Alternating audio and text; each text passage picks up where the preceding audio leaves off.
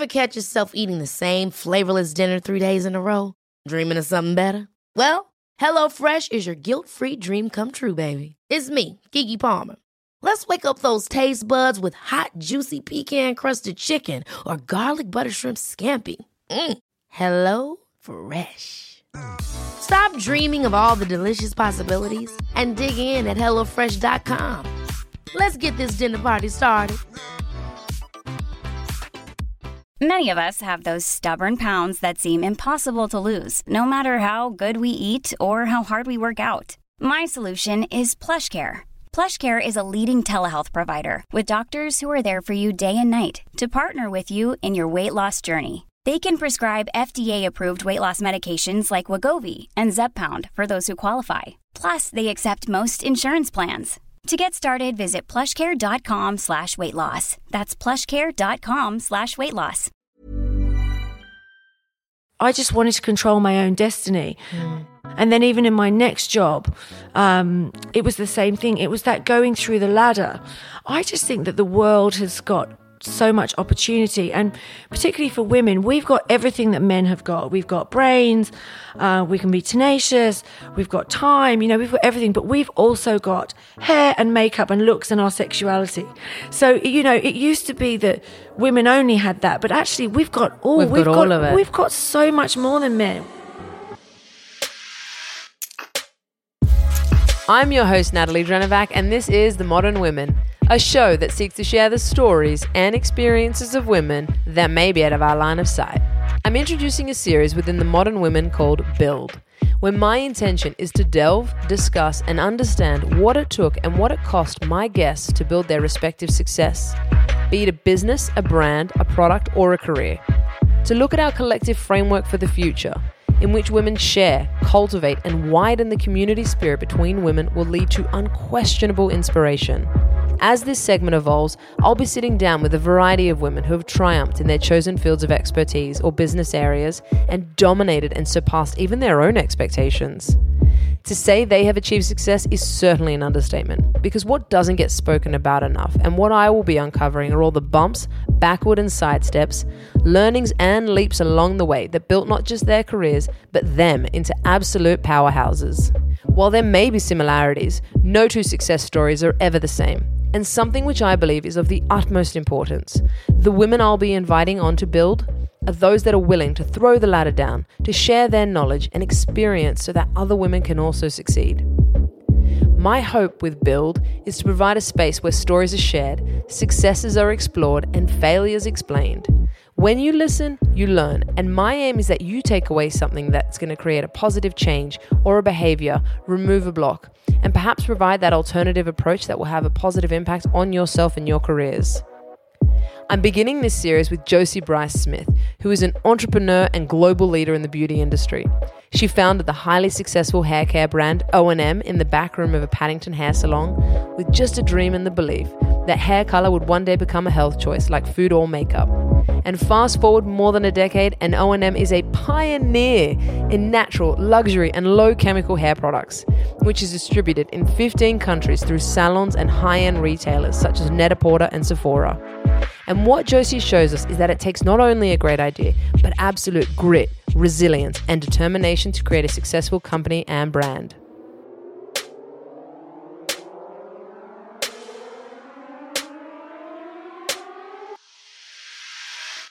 Josie, thanks so much for being here today. Thanks for having me, Natalie. All right, let's kick off with the rapid fires. So, what's your favorite cocktail? Dirty martini. It sounds even better because you have an English accent. If you could choose one person to use your hair products, who would it be? Daphne Guinness. I would love to have her hair coloured with O&M. What's the one book that's had the greatest impact on you? Daring Greatly by Brené Brown. What's something you wish you could tell women once and they'd believe forever? You are enough. And lastly, who's a female role model for you and why? My mum, because she persevered under extreme circumstances. I love actually, so many of my guests have always said their mother, and I always think it's a great reflection of the relationship or the lessons you learn from them. Totally. There's no one better. So before we jump into your booming beauty business, I wanted to know, was it your first idea? Was this your first business idea, or had you actually had any other entrepreneurial adventures along the way? Well, in actual fact, from when I was a young child, my dad always said that I would be good in my own business.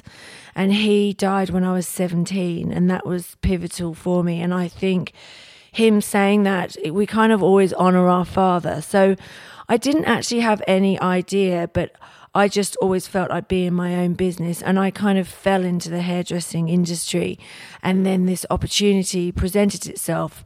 We were just really solving a problem. And with actually on that note, with the fact of O&M, could you explain actually why it's different to the 100 plus other brands that are out there? Yes, so it started when I was working on the reception of my partner's hair salon, and I couldn't believe the smell of hair colour. And this was 20 years ago, when there was one health food store in Sydney, and you know, organic wasn't really a big thing, but I had always followed an organic diet, and I just thought, wow, people don't know the long-term health effects of breathing hair colour in, which seems so toxic to me, and putting it on their hair. And I actually thought that hair colour would eventually become a health issue. And really, that was where it started. And we started with hair colour, trying to take the toxic chemicals out of it. And it's been a very long journey of that. Do you think that people have actually switched on to the fact that hair colour is a health choice?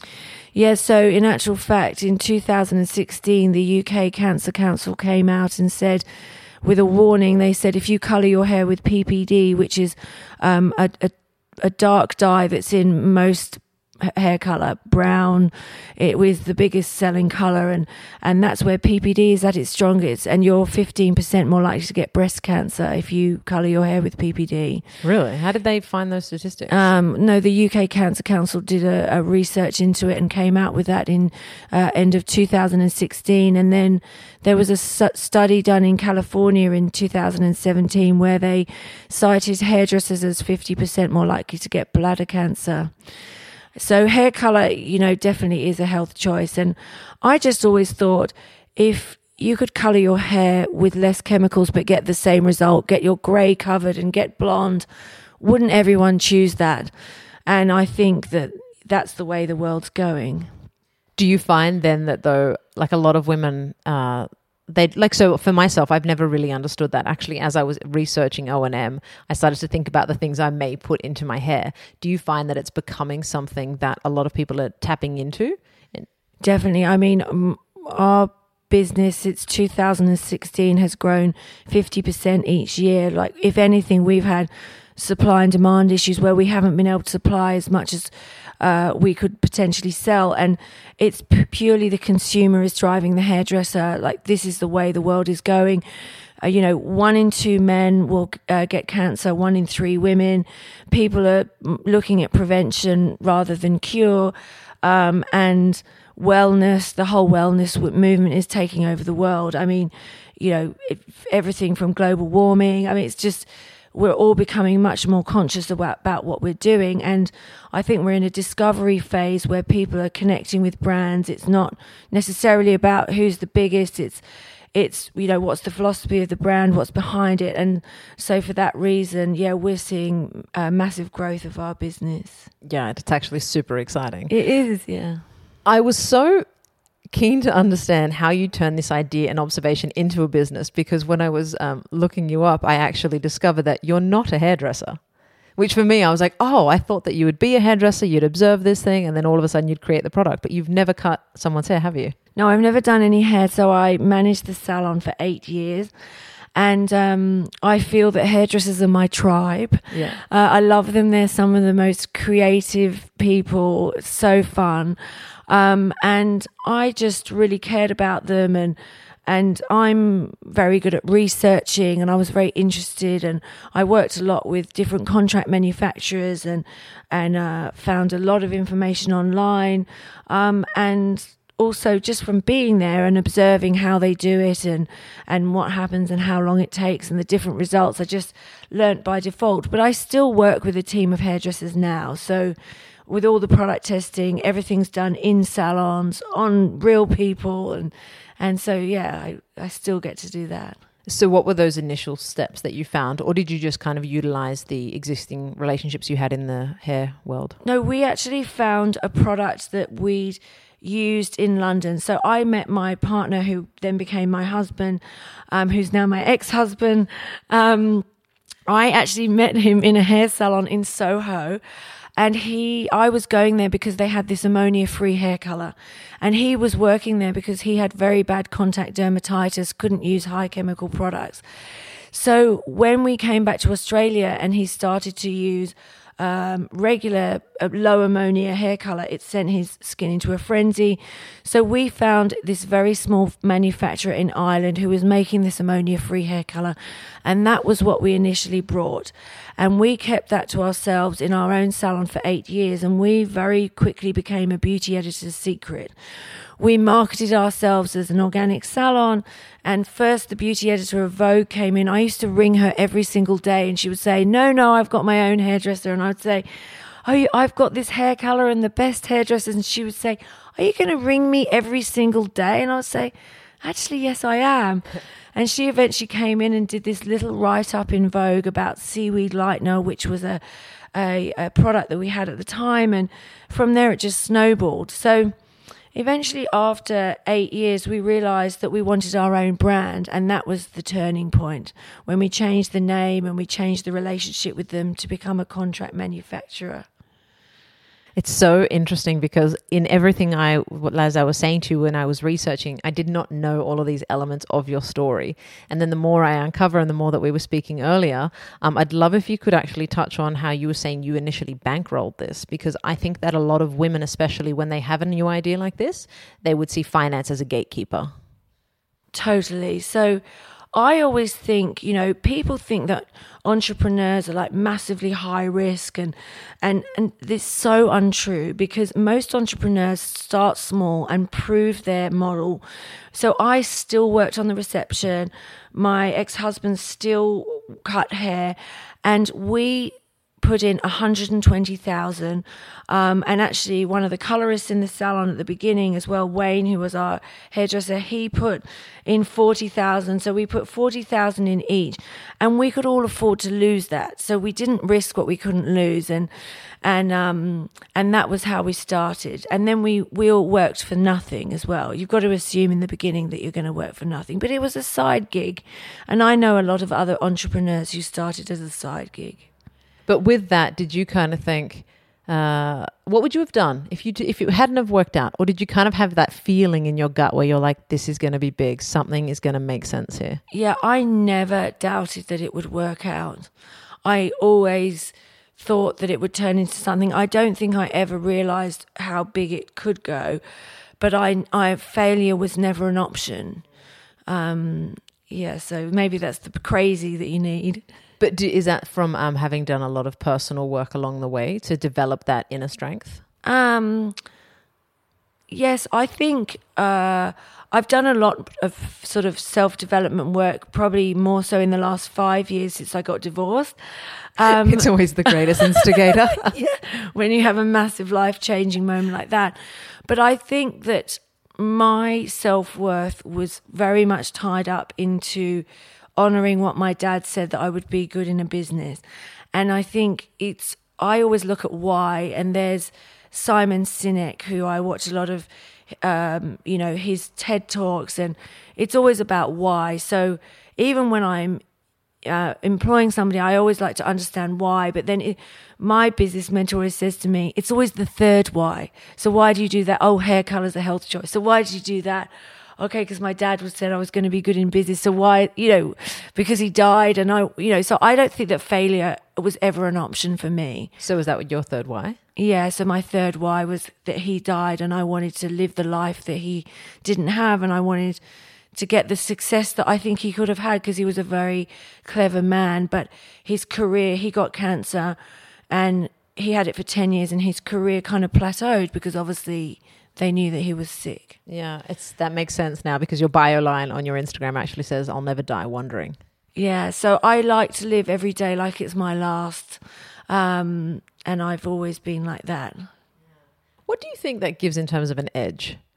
Because I think people throw that line around, but what element does it give you to really apply it into your daily life? Yeah, I was actually watching a documentary on the plane about Elon Musk, and they were saying that most entrepreneurs have had a significant event in their childhood, or they've had a significantly bad childhood or something.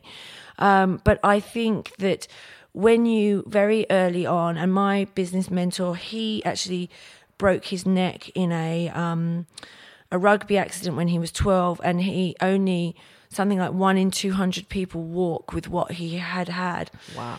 And he, when you realize the value of life very early on.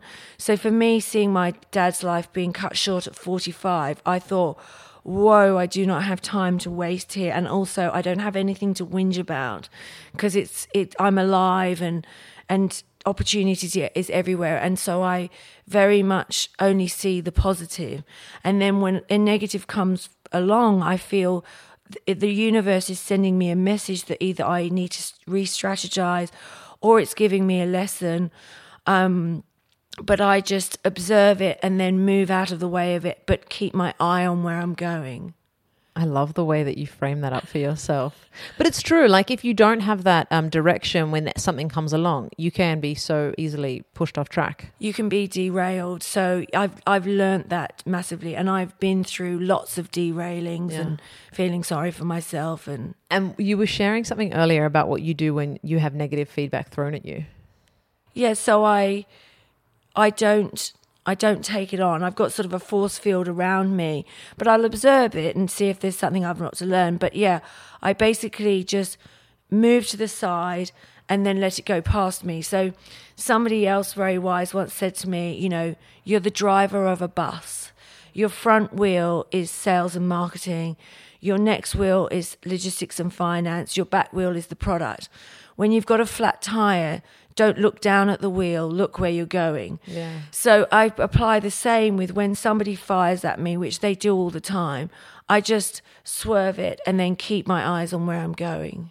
Do you find a lot of the negative criticism that you may get is that your product isn't as good as something with chemicals? No, it's not around that. It's we did definitely go through phases of that. When you're trying to do something that nobody else has done, we were taking a lot of chemicals out of hair color, but we wanted gray covered and blonde, and along the way, there were a lot of things that went wrong with the product. I mean, we would need wine for me to tell you all the things that have gone wrong, but I've had exploding tubes and unstable products and lots of things. But I always believed that it was going to, that we were going to get there. So when I would get criticized for choosing the wrong manufacturer, or, I would get customers returning product or that kind of thing, I would always be upfront about what was happening. So I would never lie. But I wouldn't take it on board that it was something wrong with me. Yeah, okay.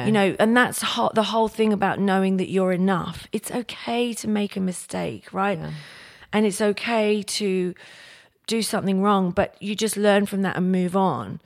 And I think that that's the biggest thing that is the difference between people who are successful and who are not. I mean, I'm sure Richard Branson's got a litany of companies that have folded and things that have gone wrong. But you only look at the one that succeeded. Yeah, that's right. Because how long has O&M been in the game for now? So it's been 10 years. It's actually 20 years since I started on the reception, but since we made the hair care line, which is we were the first people with a sulfate and paraben-free shampoo, and I realised that was the good-looking front end for the colour. So that was 10 years ago. See, that's what I mean. That's perseverance and resilience. So many people could have folded up after 3 years of not succeeding. Oh, yeah. I mean, to be honest, even 3 years ago, the business was practically trading insolvent. Wow. Yeah, so it's really been in the last 3 years that it's absolutely exploded. Is it nice to kind of sit back and look and go, wow, I did it, and I'm getting the rewards for the hard work I put in? Like, do you notice the change in how you're feeling? Yeah, I do now. I've actually managed to be able to get some very negative people out of my life because of it, because there were people, even within the business, that didn't understand the vision fully or didn't understand me. And and didn't want to solve the problem but wanted to criticize. So in the last 3 years, I've been able to flick off a lot of that old stuff, and I think that I've really changed my beliefs a lot as well. I've done quite a lot of Tony Robbins, and he's quite cheesy American. But if you go back to it, it's really all about your beliefs. We're all fulfilling a belief. Yeah, I've done a lot of Tony Robbins and a lot of personal development. I think if you come with an open mind, you can take so much away. Whereas if you come looking to criticize what he's doing, you'll always find the gaps and the holes. Totally. And, if you look at most people live, they pay what they have to. So they have to pay their rent, their school fees, the food. So most people have just as much as they need. But that's because they believe they've got to pay that. But what about if they believe they had to have excess and that life was easier? Like, the universe is just responding to what we believe. It's sending evidence. If we think life is hard, then the universe is going to send that. And I think for a while I thought the product is screwed. I'm never going to be able to get it right. And then I decided to change my beliefs, and then the universe started sending me evidence of something else. Yeah, I always think you can look as life, and you can see solutions or you can see problems. And you can ask yourself a better question, which is something I took from Tony Robbins. If I'm getting a dud answer, I'm not asking a good enough question. Yeah, that's right. And maybe the problem is just the universe telling you to move in a different direction. So going back to that and the fact that you have persevered for so long on a product, on a company, when it comes to your business ethos and your mission, with removing toxins from people's lives, why do you find that so important and powerful? Because what's the harm in what we are absorbing within our hair care? Well, I think it probably again goes back to my dad having cancer. I just believe that so many things that we're doing are toxic, and that's what's causing people to get sick. And so hair color is something that women are doing like every 2 weeks, and that's something like 78% of women globally color their hair. So that was just a small area of the world that I could focus on, I felt passionate about. But if you sort of peel back the why again, it is just, I'm terrified of dying, right? And maybe not actually the act of dying, but terrified of dying because I did something that maybe I could have made a better choice. And I still have fun and do things, but I generally live a pretty healthy lifestyle. And, even down to now, I subscribe to Young Living, which is a essential oil company, which is actually a $1.5 billion company now. And I make mouthwash and cleaning products out of essential oils and, lots of other things. I use them as medication for my children. And I just don't think we understand that we are pumping so many chemicals into us. And I still want my hair to be blonde, but if I can do it with less chemicals, why wouldn't I? Well, because I think what I've seen happen is at the moment a great marketer slaps on the word natural, it can be confused with also always being correct. For example, if you look at a hospital and how when you go into a hospital, the bleaching products that they need to use do need to be of a certain grade to not pass on germs and all of those other aspects. Whereas when it comes to something like hair care, I find that so often we can be told something we're doing is wrong, but what will ever make us make that change? Do you know, like cancer, so many people get cancer and so many people get cancer for such a different variety of reasons that it's like, which one do you kind of stop and go, cool, I won't do this and I won't do that and still be living along the way? Yeah, well, I think people just need to do what's within their comfort zone. I think also there's other catalysts like pregnancy. We used to get a lot of pregnant women and then people with scalp sensitivities. And so somebody might know somebody or, it's just, there's always catalysts all along the way that make us change. But I even see it now in younger people are discovering O&M. And I think that as parents, we're teaching our children to make better choices. And even in schools, my daughter has Health Week. And I just think that technology has moved on so much, and sulfate-free shampoos foam now, and I agree with you 100% on the word natural. And actually O&M used to be called organic and mineral, and people would say to me, oh, how organic is it? And I would say, oh, it's not organic.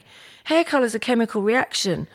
I mean, you're lifting colour when you're going blonde. You're lifting colour out of your hair, and when you're covering grey, you're opening the cuticle and letting colour in. I said, oh, it's not organic, but it's got no ammonia, it's got no fumes, no smell, it's got no PPD, no resorcinol.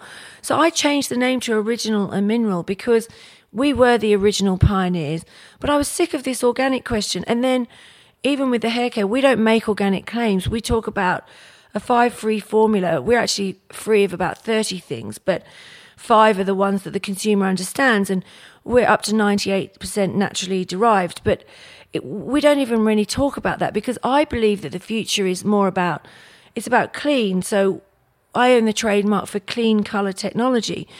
And in actual fact, when I saw Sephora 10 years ago now, they said to me, I said, I've got an Australian brand, it's got Australian native ingredients, it's sulfate and paraben free, and the packaging looks like luxury. And they were like, looked at me like I was an alien, and they said, we love your packaging, we think you're a bit ahead of your time. And I said, okay. And I saw them 3 years ago, and they said, oh, Josie, you're PETA approved, O&M's PETA approved, it's 98% natural, blah, blah, blah. And they said, you tick every box. And I was laughing. I said, oh, okay. And they said, how do you think we should position the naturals section in Sephora? And I said, well, I wouldn't call it naturals. I would call it clean, and here's the reasons why. So they ended up calling the whole section clean. There's only 2 hair care brands in there in the US, and O&M's one of them, because the criteria is so strict. And they told me it's their fastest growing section in Sephora now. Really? Yeah. That's so exciting. I also love how you have like a bit that London swagger in your answers. Like people say things and you're like, you're a moron. Like that's what you're thinking. And you're just like, what's going on in your mind? So something I want to make clear, because I've looked up O&M, and if you compare it to, let's say, another brand. Now, a lot of people will always go for the cheaper. And I think that's in life, that happens. We all have certain restrictions. But why would you say that it's better to invest in something that might be a little more expensive if you look at also, I think, quality? I'm a quality versus quantity kind of person. But when you look at the price aspect, how can we help women justify perhaps spending that little bit extra for their health benefits? Definitely. I mean, I just think, O&M is kind of in a natural luxury market. So it's not the most expensive hair care brand, and it's not the cheapest. It's somewhere in the mid-level of luxury. And, obviously they're more expensive to make when you're using essential oils and native Australian ingredients. But when you think about it, the shampoo is, I think it's $35. It's 350 ml. It will last you a couple of months. I mean, how often you shampoo your hair? You only need a very small amount. They're very concentrated. I just think anything that's going on your scalp is going into your skin. Your skin is your biggest orifice, and you're using it daily or every second day. And you think of it almost like skincare. It's like skincare for the hair.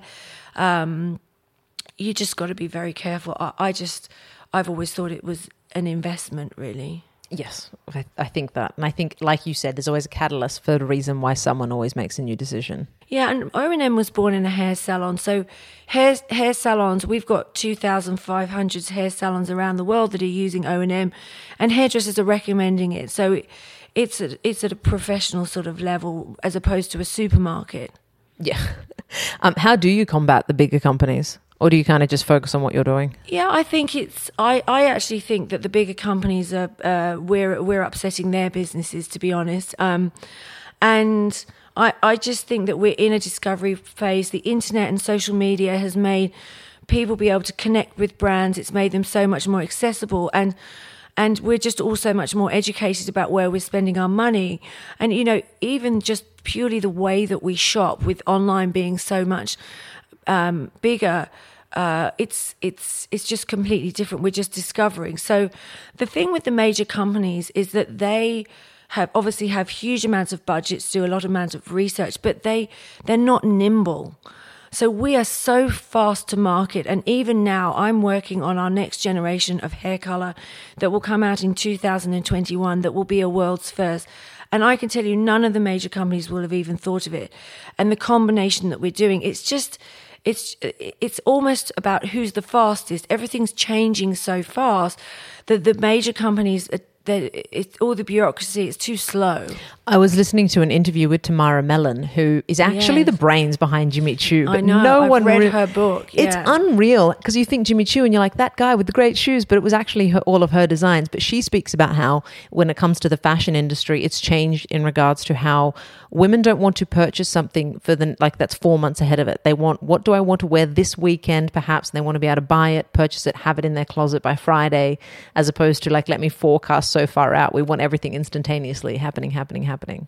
Yeah, it's so true. And, you just see so many brands that are dropping new styles so quickly. I mean, and I also think that part of the whole health wellness is the whole kind of recycling movement as well. But even with clothes, I hire sometimes as well because, you can spend a huge amount of money on clothes that you have to wear to an event.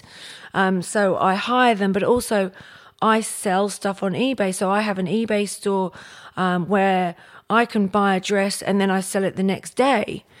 I just think we're in a different world where we maybe are more discerning about what we're buying, but we maybe don't want so much stuff as we used to. Yeah, I don't like having too many things. I went on a gap year and I got back and I had so many things in my room and I just felt overwhelmed. And ever since then, I've always been like, what essentials do we need? How do we maintain that minimalism? Yeah, it's true. I mean, I wouldn't say that I'm a minimalist, and my boyfriend would laugh his head off if he could hear me even talking about it, but I'm definitely into on selling or giving away. I don't keep stuff around for years and years anymore. Yeah.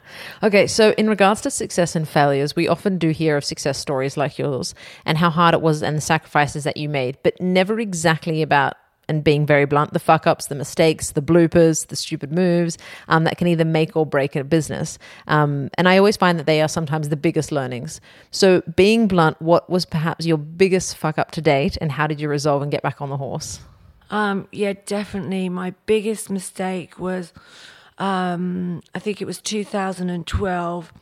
I moved the manufacturing of the hair color from this little factory in Ireland to a big factory in America who had made a multi-million-dollar naturally derived hair care color that sold for a huge amount of money, and they had just lost that contract manufacturing gig, and I said, I want to take out PPD and Resource Null. And they said to me, yep, we can do it. And I thought, because they'd made this big brand, and we had 4 years of manufacturing problems, and I'll just tell you one of them, but when you have hair color, it's in a metal tube that gets folded over, and so there's glue in that. So I did this big tour of America where I was seeing distributors, and we were getting ready to, really take the product big. And I was getting all these weird phone calls from Australia saying, this color went on and it went pink instead of brown. Oh my God. And this one's gray hair didn't get colored. And I said to the manufacturer who was with me on the tour, I said, what's going on? They were like, they sort of denied for a while. And then they said to me, at the end of the tour, there's a problem with the glue at the end of the tube. It's not tight enough and air's getting in. I said, okay, just give me the layman's version. And they said, the 200,000 units you got in your warehouse are like a ticking time bomb. They're all going to go off. Oh my God. Could you imagine going for blonde and your hair comes out pink? And so we were what's called a single line distributor, meaning we only had that product. So we had, say, 500 hair salons here using O&M. And we basically, I called them all and said, this is the problem. This is what you need to look for. You see anything strange, you throw it in the bin, we'll replace it. But it all started going off. No one would pay their bill. My accountant walked out. My entire sales team walked out, apart from one person. We dropped $1 million of sales in 2 months. And the company nearly went under. But we fixed the product, FedExed it in, and we were FedExing every week, and we were swapping color out. I mean, it was insane. But we recovered the business within 9 months. Yeah, well, I was going to say, in regards to branding and reputation, that would have been really Yeah, it definitely damaged the brand. I mean, there's still probably in salons in Australia that know about it because we were so upfront about it and we didn't deny it. It was the way we handled it, and then we overcompensated. And actually, even some of those customers, when we heard that we'd got the new color, they came back. Oh, really? Okay, you know, it's never really about the problem. It's about the solution. It's about being honest, you know, and we've had some diehard fans that have stayed through thick and thin. Yeah, wow. I could only imagine how so many people would be trying to point the finger on that one. Yeah, so I think the biggest thing that I learned from that is that your supplier is absolutely key, and quality of product. And so I eventually moved the colour, and now, ever since then, everything's been amazing. Wow. I feel like you would wake up and be like, holy shit, what am I going to do? I was having panic attacks going into the warehouse. You know, I was like, oh my God, my PA at the time, she worked for me for 5 years and she ended up leaving. Not over that, she had children. But I thought, well, she probably needed a break from me. She had a 4-year break, and then I put an ad on Facebook for a customer service person, and she messaged me saying, can I have one of those jobs? And I was so surprised that she would come back after the trauma. You're like, yes, please, here's your spot. Wow. Okay. So I wanted to move on to also just women in leadership. Obviously, you have created an enormous company. And in corporate structures, we do sometimes see a glass ceiling. Not sometimes, we tend to see a glass ceiling for women who are climbing up that ladder. It's often a big barrier to women succeeding, and it's becoming more of a societal issue than an individual one. However, there are differences when you're developing your own business, as you have certain things in control and how you structure your company. Have you made any decisions with gender inequalities in mind in regards to how you employ, promote, or consider employees in general? I haven't. I don't think that I've made any really considered decisions on that front. I would say, though, every successful woman has a gang of women behind her who have got her back. And that ranges from my mother to my best friend of 25 years, to just other women, Diana, her and I worked in the kitchen together at my house, and Alex, who's... Bit of a battery interlude there, but you were referring to the incredible group of women that you have behind you that have helped you. Yeah, so, yeah, they've been amazing. And I think in terms of sort of helping women, I have been very flexible, and I am with the men as well that work at O&M about children, and I've got a couple of people that work flexible hours and work from home, and they've been with the business a long time. And then, but even with anyone, you know, I've got my financial controller is a single father, so and actually my general manager, so I'm sort of flexible, and I understand about that. I do very much work with people. If people want to develop and do more, then I would love to do that, you know, and women in particular. And I think it is a time where women can, you know, be at the forefront. Why not? In hair care, because it's something I actually don't know, is it more men or women who are making the bigger decisions at the top of the chain? Oh my God, it's all men. And I can tell you, when I was visiting all these distributors in America, it's all men in suits, and they're all older. And they would just look at me and they would go, like I was an alien, and they would go, Josie, we love your product. We think you're a bit ahead of your time. Who owns the company? Ooh. And so Andrew, who's now my business mentor, we actually met on a dating app, which is quite funny. And we very quickly realized that we weren't for dating, but he's what I call a serial entrepreneur. He's done it a few times. And he said to me, oh, you seem to be having a few issues here. Would you like me to help you a bit? So that was 2.5 years ago. And the first thing that he did is he came to a meeting with me, with my US distributor, and he said to me, what do you need? And I said, I just need a dick. And he was like, okay. I said, I'm not being rude, I just need you to sit there and say something about the finances and the structure of the company and how it's funded. And he said, okay. So he did that, and we got the contract signed. And he goes, wow, it's so unfair because it's all you, and you did the contract and you did it all. And I said, yeah, but we won't worry about that. Can you just come again? Oh, wow. And so I think, you know what, we could all get really upset that men have this perception about women and women in business, but we just play the game. I mean, it's still my business, and he's helped me a lot. And those barriers are being broken down now, particularly that, O&M's becoming bigger, but definitely at the beginning, but you're not going to change that entirely. So just play the game, just be smarter than them. I was so interested to know in what you find as the upside of owning your own business in regards to being a woman. I think that anyone that owns their own business really wants to control their own destiny. And I think that comes back to, again, the childhood and, the significant incident and being able to want to control that. And I think, as you say, in corporate, there's a glass ceiling. So my first job, I was a PA in London in an advertising agency.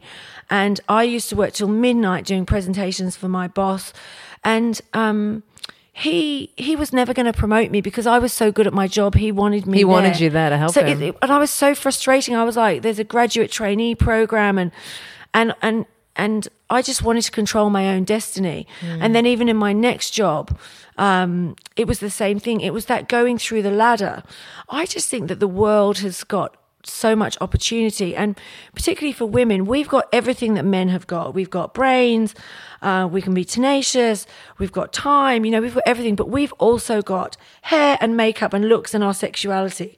So, it used to be that women only had that, but actually we've got all of it. We've got so much more than men. We can get noticed. Yeah, so that's actually something I'm interested to know. Do you think, because I have a few friends and some will say, I don't like to use my sexuality or my looks or put makeup on because I don't want to have to do those things to achieve. Whereas I've kind of always been like, if it's something that helps us considering all the other things that we have to go through, is it not something you should utilize?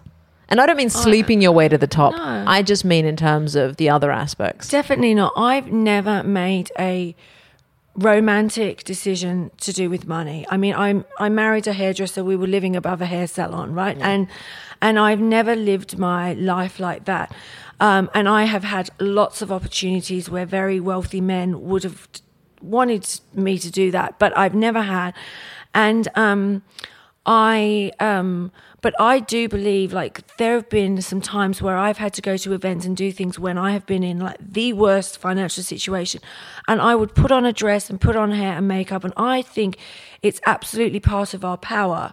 I mean, I don't want to look provocative or wear anything that's too low or too short, but absolutely I can walk into a room and people notice that I'm there, and then when I start talking, they realize that I've got something to say as well. I mean, why not have the double whammy? I mean, I'm kissing the ground. I've got both. And I think, God, cover the grey, get the makeup on, don't do yourself an injustice. I'm just trying to be the best version of myself. Yeah. And why would anyone not want to do that? Yeah. It's such a refreshing point of view. I wasn't going to ask this, but I'm so interested to know, is it fucking cool having such a successful company? It is, but it's like sometimes when you're in it, you're your own worst critic, right? So there is still so much to do. I actually believe that I'm at the beginning. Yeah, okay. And there's so many things that I can do better. But I suppose it is cool to feel, wow, that little thing that I started and the reception and the hair salon and the garage and, has turned into something really big, and that we funded it all ourselves as well. And yeah, it is and actually one of the big things that I learned from my shrink that I go to once a week and we laugh. And one of the big things that I learned from her was you've got to be your own best friend, right? And if you had a friend who constantly criticized you and said that, oh, you did that wrong, and oh, you look a bit fat today, and oh, you wouldn't be friends with them anymore. And yet we constantly do that. So I'm very good at going, well done, Josie, and giving myself a pat on the back.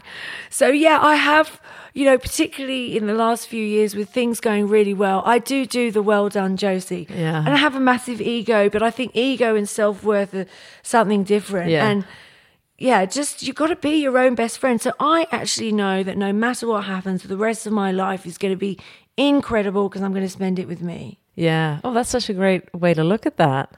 Yeah. It's so funny. I think ego, I don't think ego is a bad thing. I think there's a difference between arrogance and confidence. Yeah. That's what I think is the nuance of when people are like, Yeah. they have a big ego. And it's like, no, you have to be your own biggest cheerleader when you're going through fucking hell. Totally. Wow. So just in terms of like now with everything that you are doing and achieving, how do you objectively measure for yourself that sense of fulfillment? So, I mean, I think it's about space. I think now that O&M's more successful, you know, I've got a really great team, you start to get better people. So I think Andrew, my business mentor, always says to me, it's about who you hang around the hoop with. So if you want to score a goal, you've got to hang around with other people who want to score goals as well. So I've attracted a lot of like-minded, very positive people into the business and also as my friends. And I think that I measure that. And I also measure about this. It's about the space and time. So I probably got a bit more space and time to enjoy myself, spend it with my children, spend it with my partner than maybe I did before. Because I think that actually time is our biggest commodity. And so just have a little bit of time to think about something rather than constantly being in an eye of the storm. So I would say that that's my biggest measure.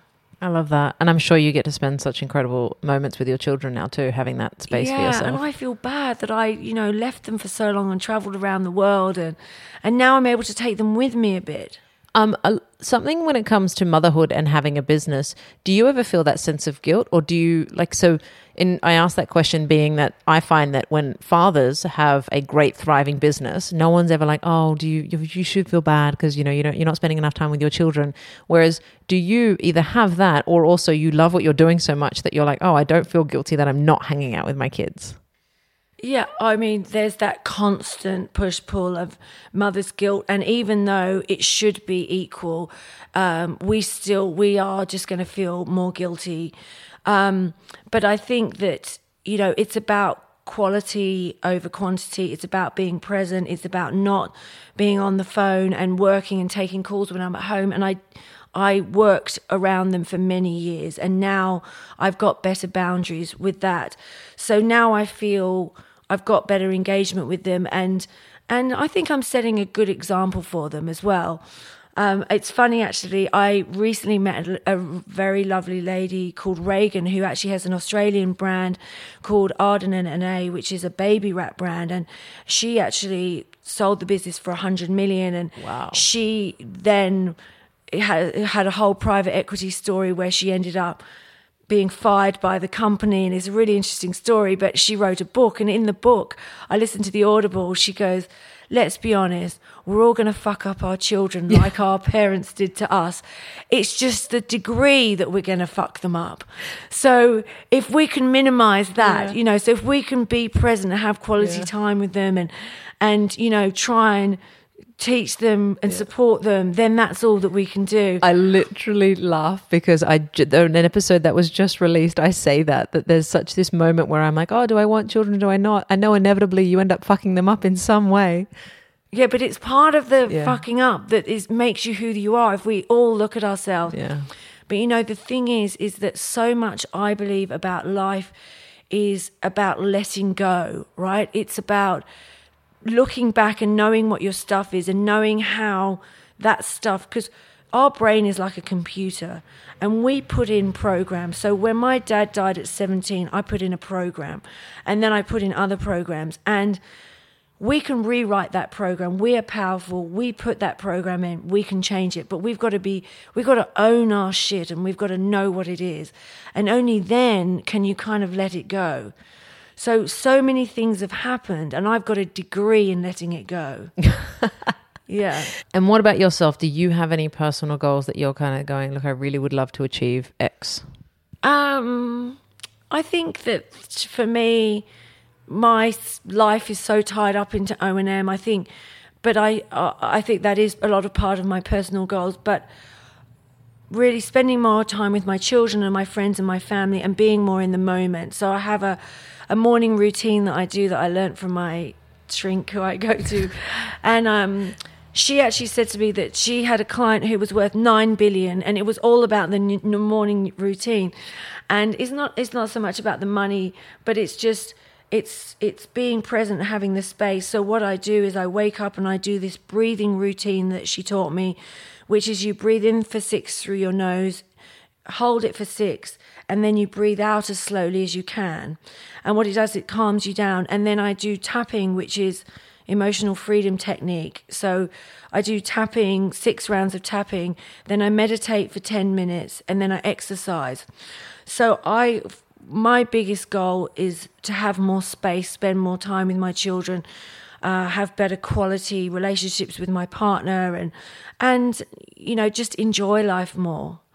Because you can be so in it and you think you're saving lives and, it's like life or death, but it's not. You've got to enjoy the journey. I love that. As you were saying that, I was doing the breathing. I was like, okay, 6 breaths in, 6 breaths out. Yeah. I've loved this conversation, and I've absolutely loved how you can see how ingrained O&M is into you and your life, but it's always just kind of you utilize it as an example through another lesson that you learn, which I think is really beautiful. Thank you. So my last question that I love to share with everyone, you're standing in front of a room of 10,000 women and you're able to offer one piece of advice. What would you say? You just got to back yourself. Be your own best friend and back yourself. Like really, it's, you just got to believe in yourself. It really all comes down to what you believe. And we are our own biggest critic. And yeah, you're going to do stuff wrong, but if you believe in yourself and back yourself and have a go, I'm really just a person that had a go. And I didn't overanalyze it. I didn't get out a lot of spreadsheets, and probably if I had, I wouldn't have done it. But honestly, just back yourself and had a go. And that's actually what Andrew, my business mentor, when we first met, he said to me, and he said, "Do you want me to help you?" I showed him my balance sheet and my P&L, and he said to me, "Oh yeah, you do seem to be in a spot of bother here." And he said to me, "What do you think's going to happen to this business?" And I think I was losing 300,000 a year, and it was turning over maybe 3 or 4 million. And he goes, "Got some try." And I said, "It's $100 million business." And he said to me, "You really believe that, don't you?" And I said, "Yeah, I've just got a problem with my supply chain, but I'm fixing that." So he goes, "I've never seen anyone who's got as much chutzpah as you, who just backs themselves blindly." So that would be my advice, is just blindly back yourself. Don't listen to what anyone else says, apart from to learn from them. But if somebody tells you you're not good enough, back yourself and move on. Keep going. Yeah. Love it. Thank you so much, Josie. Thank you so much for having me. Hey everybody, thank you so much for listening to this episode of The Modern Women. If this content is delivering value to you, it would be so helpful and appreciated if you head to Apple Podcasts, Spotify, or Stitcher and rate and review us, as that helps us build this incredible community. And ultimately, that is what this is all about, building this community as big as we can to help as many women as possible, and all of your ratings and reviews truly help with that. And before I go, a shout out to Chunky Love for the original music and to Mr. Darren Lake over at Podpace for helping me produce this show for all of you.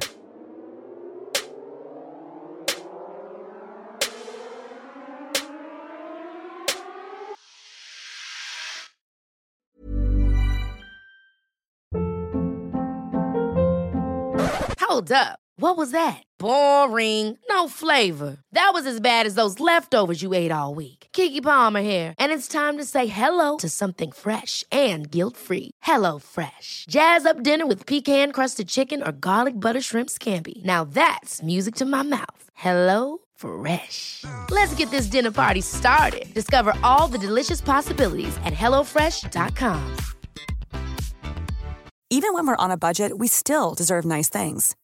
Quince is a place to scoop up stunning high-end goods for 50 to 80% less than similar brands. They have buttery soft cashmere sweaters starting at $50, luxurious Italian leather bags, and so much more. Plus, Quince only works with factories that use safe, ethical, and responsible manufacturing. Get the high-end goods you'll love without the high price tag with Quince. Go to quince.com/style for free shipping and 365-day returns.